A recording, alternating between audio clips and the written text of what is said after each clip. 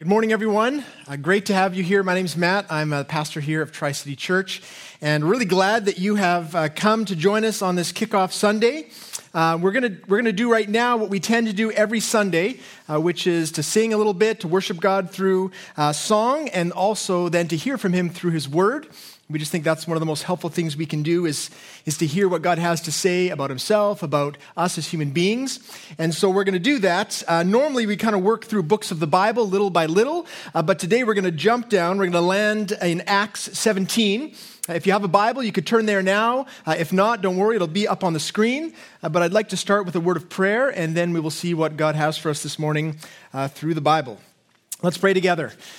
Lord, thanks so much for this day. Thank you, God, that it's the beginning of a new year in many ways, school and ministry and many new rhythms of life. God, I pray for everyone here. I pray, God, that you would be leading us into a healthy rhythm of life. God, that through our understanding of who you are, God, that we might have a greater sense of peace in our lives. And I pray that that would be the case now. As we turn to your word, God, I pray that we would have ears that are open to hear what you are saying. And God, that we would come to understand ourselves more and you more. And I pray especially, Lord, that you would speak to us in a helpful way in spite of my own sin, in spite of my own failings. God, that this would be a really fruitful time. And so we pray all of this in Jesus' name, amen. Well, the part that we're parachuting into in the book of Acts is, I think, a fitting part for our day-to-day because it's, as I said, the beginning of a ministry year. It's also a time when many of us may be coming to grasp with whether, what it is that we think about when we think about the church or Christianity or God. And this brief scene is kind of a window into the beginning stages of Christianity. It's at a time when the world was, not many people really knew about Jesus. Christianity had really begun in Jerusalem, and as Jesus was there and lived and died and then went back up to heaven, he told all of his followers, look, go out into the world. Go and tell them about me. Bring the good news of my name to all the world. That's what they did. The initial missionary journeys went to all the major cities around the Mediterranean. And one guy in particular, Paul, was one of these main missionaries. And our scene for today is when Paul visits Athens. Now, Athens wasn't really a place where he was going to plant a church. He was kind of passing through. But in his time there, he just does what Paul always does. He's a guy who just loves to engage with people, talk with people, kind of challenge them on what they believe, tell them about his faith in Jesus. And so as Paul enters Athens, he notices that this is a place that doesn't yet know about the God of the Bible, and yet they have a lot of gods, though. It's filled with things that you would worship, idols and temples. In fact, there's a quote that I came across from a Spartan general named Pausanias. And as he entered Athens, here's what he said. It's easier to meet a god or goddess on the main street of Athens than to meet a man. So you can imagine this kind of ancient boulevard. Everything's marble in Greece. Even the pens are marble. And they had all these idols everywhere because there were people who loved to worship. And so Paul started to talk with people in the marketplace, and eventually kind of the city cultural elite, they heard him talking, and they invited him to come to a place called the Areopagus, because the Areopagus was where you would share new ideas and people would hear it. The Areopagus was a place, but also a council. It's still a place to this day. Here's a picture of it. It's kind of like a low mountain there in Athens. And if you were standing on that rock outcropping, I think at the time they would have had like a platform. People would have fallen off. But they would all be gathered there. If you were to stand on that rock and turn around, you would see this, which is kind of the backside of the Acropolis. So it's very near the center of the city. And this was a place that still exists, but also it was a council of people. They were kind of like the cultural gatekeepers. And they loved to hear about new ideas. It was kind of like their pastime. In fact, this is what it says just before our text in Acts 17:21. It says, now all the Athenians and the foreigners who lived there would spend their time in nothing except telling or hearing something new. That was the sport of the day. You can imagine like today a university kind of lounge or a coffee shop where people just love to banter about new ideas, new ideologies. And so Paul was invited there to speak. It was kind of like a TED Talk where he had like a brief window of time. And he got to just share what he thought, what he believed. They were interested. Tell us what you're talking about, this Jesus. We haven't heard of him before. What God are you talking about? And so we're going to follow through with Paul's address. him speaking to this Athenian council, and we are going to discover, or maybe hear anew, the foundational tenets of the faith, about who God is according to the Bible, but also we're going to hear a lot about what it means to have a true and helpful worship in our lives. So let's turn to Paul's initial address. The first couple verses here in Acts 17:22 is where we start. So Paul, standing in the midst of the Areopagus, said, "Men of Athens, I perceive that in every way you are very religious. For as I passed along and observed the objects of your worship, I found also an altar with an inscription to the unknown God." We'll stop there. So Paul begins by stating one obvious truth about their culture, and then states something that was not so obvious. The obvious thing was that they were a very religious people. I mean, all over the place, icons, deities, temples. They were clearly a people who loved to worship. That was something that was very, very obvious. But the thing that was not so obvious was that for all of their enthusiasm about worship, there was a lack of certainty that kind of undermined the whole thing. And that's because as Paul was walking, he saw an altar, and instead of like a bird or an animal or some sort of idol that they would worship, there was nothing. Just inscribed on it in Greek would have been "to the unknown God." And that's because the Greeks were so intent on making sure they had all their bases covered that they figured there is some God they didn't know, and so let's make an altar to that God. We'll also worship him or her or it, whatever it is. And what Paul's saying is look, how can you have any real hope or comfort or joy in this God you're worshiping if you don't even know who he is? I mean, isn't there a disconnect there that everyone can see? I mean, come on, Greeks. You're supposed to be the birthplace of civilization, but you haven't got this together. It's no wonder that you're no longer a world power and that your economy is in the toilet and that you can't win a World Cup. You need to know what you believe if you're going to have any success. And so he's pushing them on this. But what we should recognize is that the Athenians are not that much different than us to this day, because we also have a whole host of things that we worship in our lives. Now, worship is a very churchy term. We use it a lot. But really what it means is that there's something in our lives that we live for, something that gives us purpose or joy or meaning. It could be anything, big or small. We fill our lives with all sorts of objects of worship. In fact, I was listening to or watching, my wife and I watched this show. It's called Amazing Interiors. It's pretty amazing. And in it, there's these people who you see their houses from the outside, and it just looks like a regular house, and you go inside, and it's crazy. They've spent millions of dollars inside their house. And in one of these houses, there was a guy who had filled his home with cats, which doesn't sound that amazing. You probably have an aunt who has like a house full of cats. But what he did, he customized his home. So he had catwalks suspended above all the rooms with tunnels between each room. He had like spiral slides and staircases. He had these bridges, these arcs over big parts of the room. He loved cats, obviously, 22 cats in his home. And he lived for these cats. They were his joy. They were his purpose. So much so that he told the story of, like, he had a soaker tub, and he didn't want cat hair to get in it. So he had a plexiglass top made for the tub. And so the first day that he puts in this plexiglass top, he goes off to work. And of course, 22 cats running around, one of them hits the faucet. And so the water pours out of the faucet, hits the plexiglass, goes down through all the cat tunnels he's built, $40,000 worth of damage to his home, and the insurance company does not cover cats. So he's telling the story, and he's smiling. He's laughing about this. Oh, these crazy cats, oh, they almost ruined my home. You can tell that he loved them so much that even though he could cause that much damage, it didn't matter to him. That very clearly is an object of worship. That this man has delight and joy and purpose in caring for his cats. And the truth of the matter is that we all have things like that in our lives. We may not have that many animals in our home, but we have something, some reason to get up in the morning, some sense of joy and comfort about the future because of something that is in our life. And it can be anything, big or small, but that gives us purpose. In a real sense, we are worshiping in that act of engaging with that thing. The other thing that is sort of true for us as well is that there are many of us who say that we know God, who may claim to be Christians, but the truth of the matter is that there are big gaps in our understanding of who God really is. And that in a similar way, just as the Athenians were worshiping a God they did not know, many of us are doing that in some way in our lives. We don't really know the God of the Bible. We say we follow him, but we aren't really acquainted with who he is, his characteristics, what he's done in the past, his plans for the future. And so Paul, standing before this group of Athenians, he knows this to be true. He sees that they are hoping in all sorts of other things other than God, the true God of the Bible, and also that in many ways they don't really know what their worship is about. But he hasn't come to criticize them, he's come to help. He wants to make known to them the God that they do not know. And so in the rest of his address, that's really what he does. And in doing this, he kind of asks and answers really three foundational questions that we are going to also ask and answer. Who is God? Who are we? And then in light of that, how should we live? So we're going to work through his passage bit by bit, beginning with number one. First question, who is God?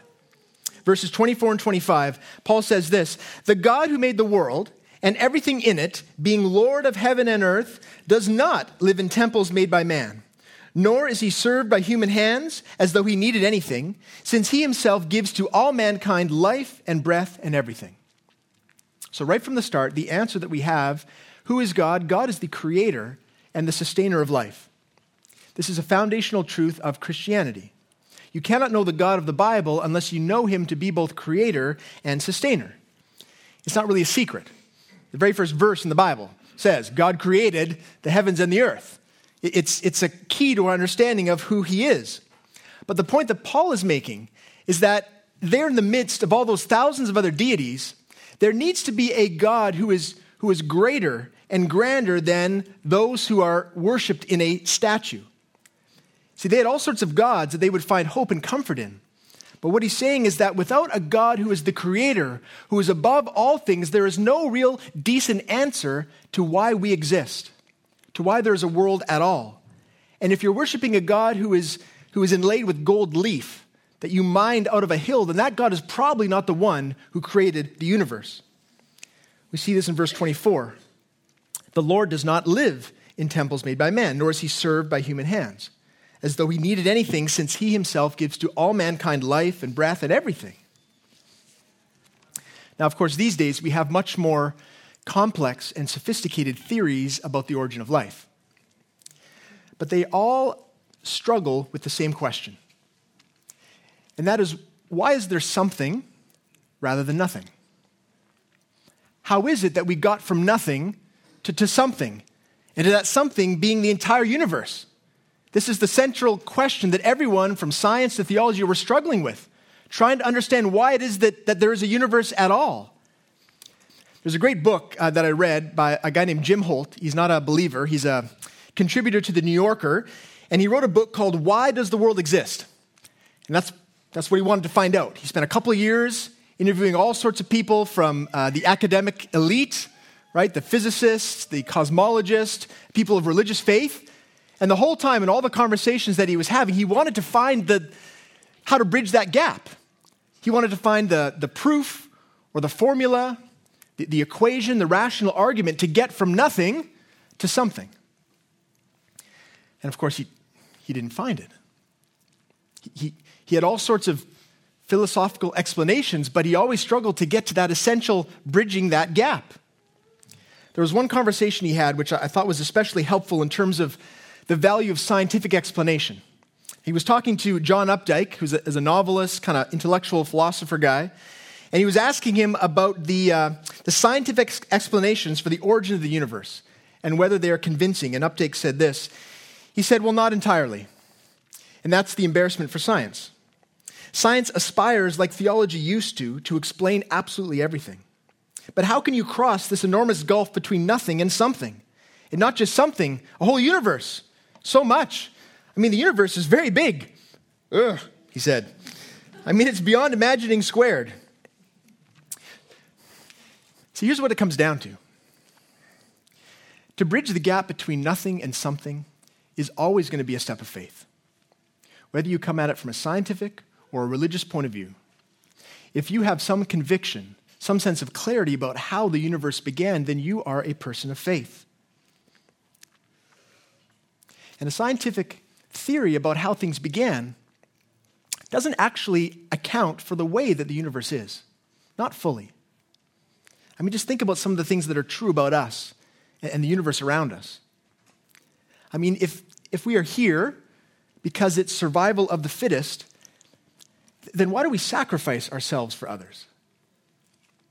Why do we celebrate people who sacrifice their lives for people they don't even know? I mean, why are we like that? And if the universe happened by chance, why do we long for meaning in our lives? Why are we always looking for a purpose? Why is it difficult for us to get out of bed unless we have some sense of meaning in our lives? I mean, this is why people look to God. But it's not enough to simply fill in the gaps with some God that you don't know. That's what the Athenians did. They said, man, there's some things that we really don't understand about the universe, about ourselves. Let's attribute that to this unknown God, and we'll worship him, and that way all our bases will be covered. But that's not enough to actually answer our questions. But what about a God that we can know? Not fully, not exhaustively, not to the point that we can bridge that gap in our own mind between nothing and something, but a God who has revealed himself to us, both in the pages of Scripture and in the pages of history. A God who has revealed himself in the sending of his Son to come and live among us. See, that would be a God who is both creator, meaning he is self-existent. He has the power and the magnificence, the glory to birth from his own being a universe and a people. It would answer some of the big questions that we have about the universe, and it would give us a meaning for our own lives. So Paul's answer, his beginning, who is God? God is the creator. God is the sustainer of life, and we can know him. But the second question turns the focus on us. Well, then who are we? If this is true, who are we? Verses 26 and 28, he continues. And he, that is God, made from one man every nation of mankind to live on all the face of the earth, having determined allotted periods and the boundaries of their dwelling place, that they should seek God, and perhaps feel their way toward him and find him, yet he is actually not far from each one of us. For in him we live and move and have our being, as even some of your own poets have said, we are indeed his offspring. So this part's interesting because Paul begins with a reference to the biblical account of creation, but ends with a quotation of some Greek poets. So the initial part that he references is probably Genesis 2:7, which says, the Lord God formed the man of dust from the ground and breathed into his nostrils the breath of life. This is the details of how God actually made human beings. And you notice there that he didn't just make our body, he also breathed into us a soul, a spirit. And this actually does help us understand human beings, because we have things that are true of us that have nothing to do with our physiology. For example, we are a people with a conscience. We struggle with right and wrong. We want to do the right thing in many cases, and we have a consciousness. We're aware of ourselves. The animal kingdom has none of that. And understanding that in God's creative, intimate breathing of life into us, that accounts for more of who we are. And beyond the original moment of creation, we also see that Paul makes clear that God's involvement with humanity was both sovereign and caring. Right? The language there is he determined allotted periods and boundaries. He kind of organized the world in such a way that we would yearn for God, that we would seek him out, that we would try to find him.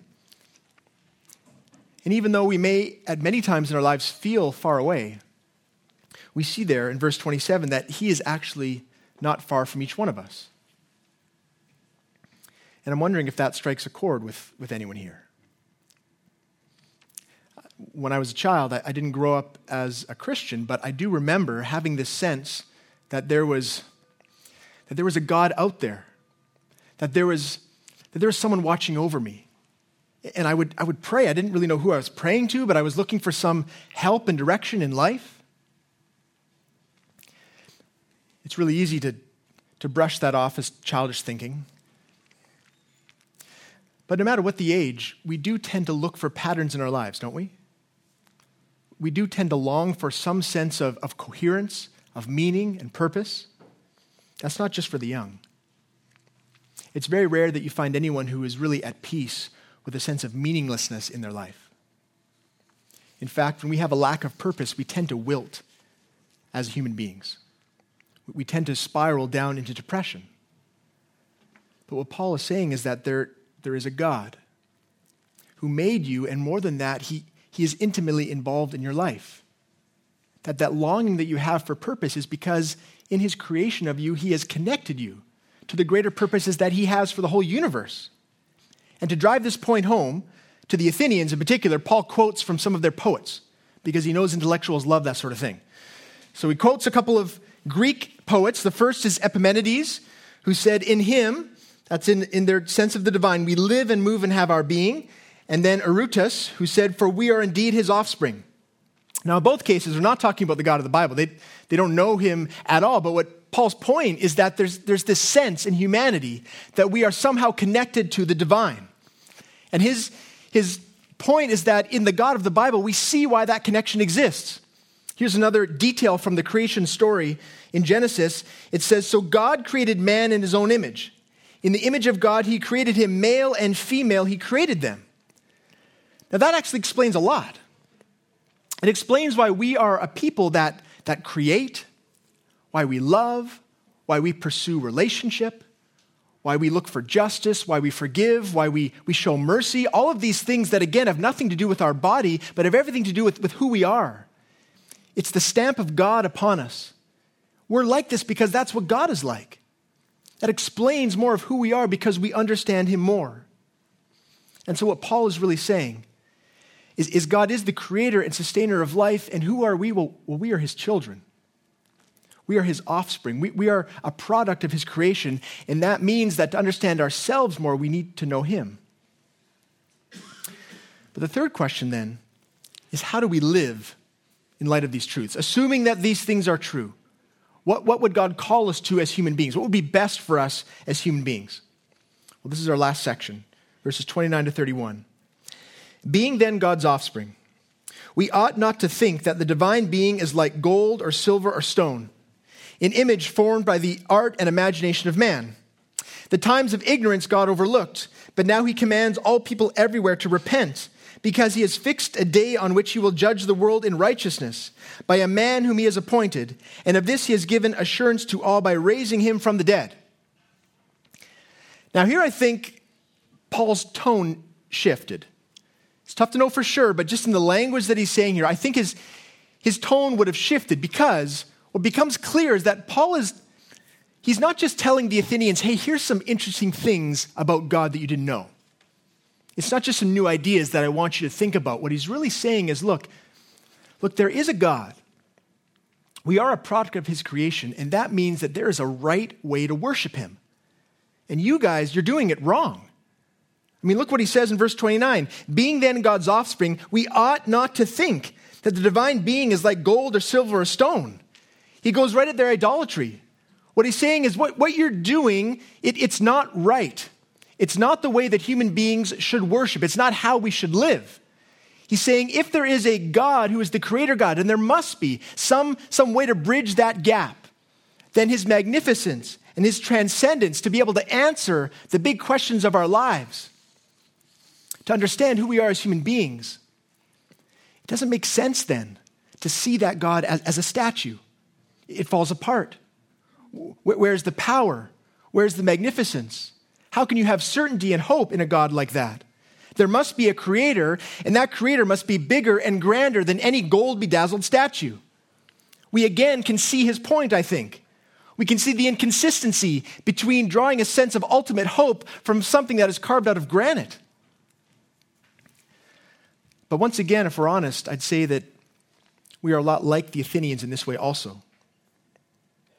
We may not have an idol in our home. We may, depending on our heritage. But all of us have at some point put something in our lives in the place of God. We all have fallen into this error of crafting for ourselves an object of worship, something we're looking to for the ultimate answers of our life, and yet it not really being able to deliver. I gave you cats as an example. I'm going to give you another one, a little less strange. I listened to another interview with a man named Ron Delsener. You probably don't know his name, but Ron Delsener became one of the biggest concert promoters in the world. Through the 60s, 70s, and 80s, if there was any big show, especially a rock show, he was probably the guy behind it. He would book the Beatles, Barbra Streisand, Simon and Garfunkel, Rolling Stones, Pink Floyd, all those big shows. In fact, the big concerts in the park, in Central Park in New York, that was his idea. The 500,000 people there, that was all those big shows. That was him. When he sold his company, it became Live Nation, one of the biggest companies still booking concerts. So this interview, he's in his 70s now, was looking back on his life. And Ron Delsner, let me tell you, he loved working in the music industry. He grew up as a kid from Queens, and he just, through his kind of hustle, made his way up to the top of the music industry, and he told story after story of closing down nightclubs with Billy Idol and just hanging out with Mick Jagger. He loved it. I mean, it was a radio interview, so I couldn't see his face, but it sounded like he was smiling, even to this day. But there were a couple times when his tone shifted, and that was in both times when he spoke about his family. And I want to read to you his words. Here's what he said. He finished telling the story about buying Billy Joel a car and how Billy Joel traded in for a motorcycle. And right after that, he said, look, but I'm forgetting about my family. He said, I lost my daughter because of all of this. I mean, I didn't lose her, but I wasn't there for her like I should have been, like most people were. And my wife is the same way. I'm trying to catch up now, but it's very hard. Then the interviewer kind of steered the conversation back to the rock and roll because he was more interested in that. But right at the end of the interview, right when they were wrapping up, he came back to it, almost like he needed to say it. And he was talking about this influence of his career on his family. And he said this, look, this is what we do. I tell my wife that this is the job. It's unfortunate that my wife, that we don't have the relationship we had. I mean, I feel it. It's really terrible for me to feel that way. I love her like crazy. She loves me, but it ruins lives. It ruins lives, but the business came first. Now, I don't think Ron Delsner would have ever described his career as an object of worship, but very clearly that's what he was looking to his entire life, for peace, for hope, for purpose. It's what he was living for. The next big gig, the next booking, the next bundle of money. It answered the big questions of his life for a time. And he sacrificed a lot for it. We all have things like that in our lives. We all have things that we live for in that way. But I want you to listen clearly to Paul's point. His point is not just that is foolish.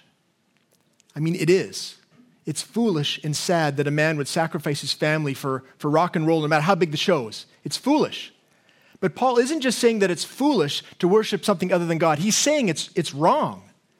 He's telling the Athenians, look, the way that you're doing this, the way that you're living, the way that you're worshiping, it's wrong. If there is a God who is the creator, a God who sustains the entire universe, a God who made you, then he is in that rightful place. And to put anyone else there is wrong. The Bible calls it a sin. The Bible says that all have sinned. All have fallen short of the glory of God. And with sin then comes judgment. If you look at verse 31, he says, there is a day on which he will judge the world in righteousness by a man whom he has appointed. Paul is saying to the Athenians, look, I'm partly here because I want to warn you that in the way that you're living, there is a consequence that is coming. You're doing it wrong, and if you don't change your way, there will be a dire consequence for you. You know, if there's one thing that we don't love, it's when people tell us that we're wrong. I think probably back in Athens, it was still the case then. You could imagine that probably at this time was when people would start to shift a bit, start to get a bit uncomfortable, start to get a bit indignant. Who's this guy coming and telling us how we should live? None of us like that, right? This is why at dinner parties we don't talk about religion or politics. Because at some point, two people get into a heated discussion, and eventually someone's like, you don't know what you're talking about. You're wrong, you're narrow-minded, and there's a big scene, and everyone feels awkward. And it's only hors d'oeuvres. You're like, we have to go through the whole rest of the evening like this? And then you get home, and your wife's like, I told you not to talk about politics. Look, I don't know if you're uncomfortable or not. But whether you feel awkward about the Bible telling all of humanity that we don't live rightly, that we don't honor God perfectly, you have to admit that there is something wrong with humanity. I mean, just look at our world. It's filled with a beauty and a complexity that has every hallmark of a divine hand, but it's marred. It's scarred by corruption and greed and violence. The world over, everywhere we look. And many of the ways that we explain that is to say, well, it's the systems that are wrong. Right? It's the unequal distribution of wealth. If we could fix that, things would be better. It's because not everyone has access to the basic needs of life, like food and education and opportunity, healthcare. It's because those who are in power are corrupt. And of course, that's all true, but my question is, why are things that way? What is the common denominator all over the world in terms of all of that corruption? It has to be us. We are the only ones who are present in all of those situations. We, human beings, are the ones that are selfish, that are prideful, that take advantage of each other. We are the root cause. We are all in the same continuum of sin. Some more, some less. But none of us are living as we should. None of us are loving the people around us as we should. And none of us are worshiping as we should. And there must be justice for all that wrongness, or else what kind of a universe do we live in? There has to be an answer for the evil that is out there. And the Bible says, this passage is saying there is. There is a day of judgment when all will be judged righteously, and the consequence of sin is death. Death forever. Death for all those who are found in their sin because of our pride, because of our cheating, because we turn our backs on God and say we're going to do it our way, because of our false objects of worship. It's death. Did you notice that that's not where this passage ends? That's not Paul's final point. In the very last bit of verse 31, it's not death that we end on. It's actually a resurrection from death. Do you see that in verse 31? It says that he has given assurance to all by raising him from the dead. It's new life that Paul ends on, and it's in the person of Jesus. That him is speaking about the only person who has been raised by God from death, and that's Jesus. That's why Paul came. That's why he's going out into the world, even there in Athens. He wants them to know who God is, but even more than that, he wants them to know about God the Son, who came to make a way for them to have hope beyond this life into eternity. It's not just that God made us. It's not just that we are to worship him. It's not just that we've made a mess of everything. It's that God doesn't expect us to clean everything up. That in his grace and his love, he has sent Jesus to do that for us. Jesus, who is God revealed in human flesh, who came to live the perfect life that we could not live, and then to be sent to death because of his claims to be God and to be able to forgive sins. And in that death, because he was both man and God, infinite, an infinite capacity to take the condemnation of all humanity upon himself, he atoned, he made up for our sin. And though he died, he did not stay dead. 3 days later, the resurrection, as historically verifiable an event as any in history, he came back to life, thus ensuring, giving us what that word says is comfort, assurance, that when we look to him now, we are not looking in vain. We're not looking because we don't really know what else to believe in. We are looking to a God who has revealed himself in every way that is necessary for us to have hope and joy. And he said, then follow me. Because as you follow me and you live for me, then you will get all of those things that you're longing for. You will have a hope and a purpose in this life and beyond. That's why Jesus said in John 14:6, I am the way. I am the way, the truth, and the life. No one comes to the Father except through me. Look, we all have objects of worship in our lives. You may have cats, that's fine. The Bible isn't against cats, it's okay. But what it's saying is that for all of those things that we have in our lives that we enjoy, that's great, but there should be a place that's reserved solely for God, that we live for ultimately, that we find our hope in fully. And for us to have that hope, it does require faith, but not a blind faith, not an irrational faith. A faith that is rooted in some of the most glorious and wonderful answers to the deepest questions of our life. Who is God? Well, God is the creator and sustainer of life. Who are we? Well, we are his children. And how should we live? Well, we should live for him, because it's in him that we receive everything that we need. That there is no burden placed upon us to be perfect. There is no cleaning up our lives and then coming to God for forgiveness. It's an open arms of the one who made us and the one who is saying, in me, in Jesus, you will find everything you need. You will be eased of your burdens, and you will have a hope that goes beyond this life. That's really why Paul came to Athens, to have that brief 15 minutes to explain. And I'll tell you that the response was varied. Some mocked him, some criticized him, but there were a few that came to faith and that said, no, I want that. I need that. And my hope this morning is that for those of you who have a faith, that it would have been strengthened.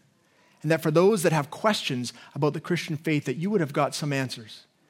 And we would love to give you more of those in conversation afterwards. But let's close our time in prayer, and then we'll respond. Lord God, thank you so much for this time. Thank you for the Bible that pulls no punches. God, in it, you just tell us exactly what we need to hear. And I pray, God, that it would have been helpful for everyone here. God, I do pray that you would open our eyes and our heart to understand you more, to understand ourselves more.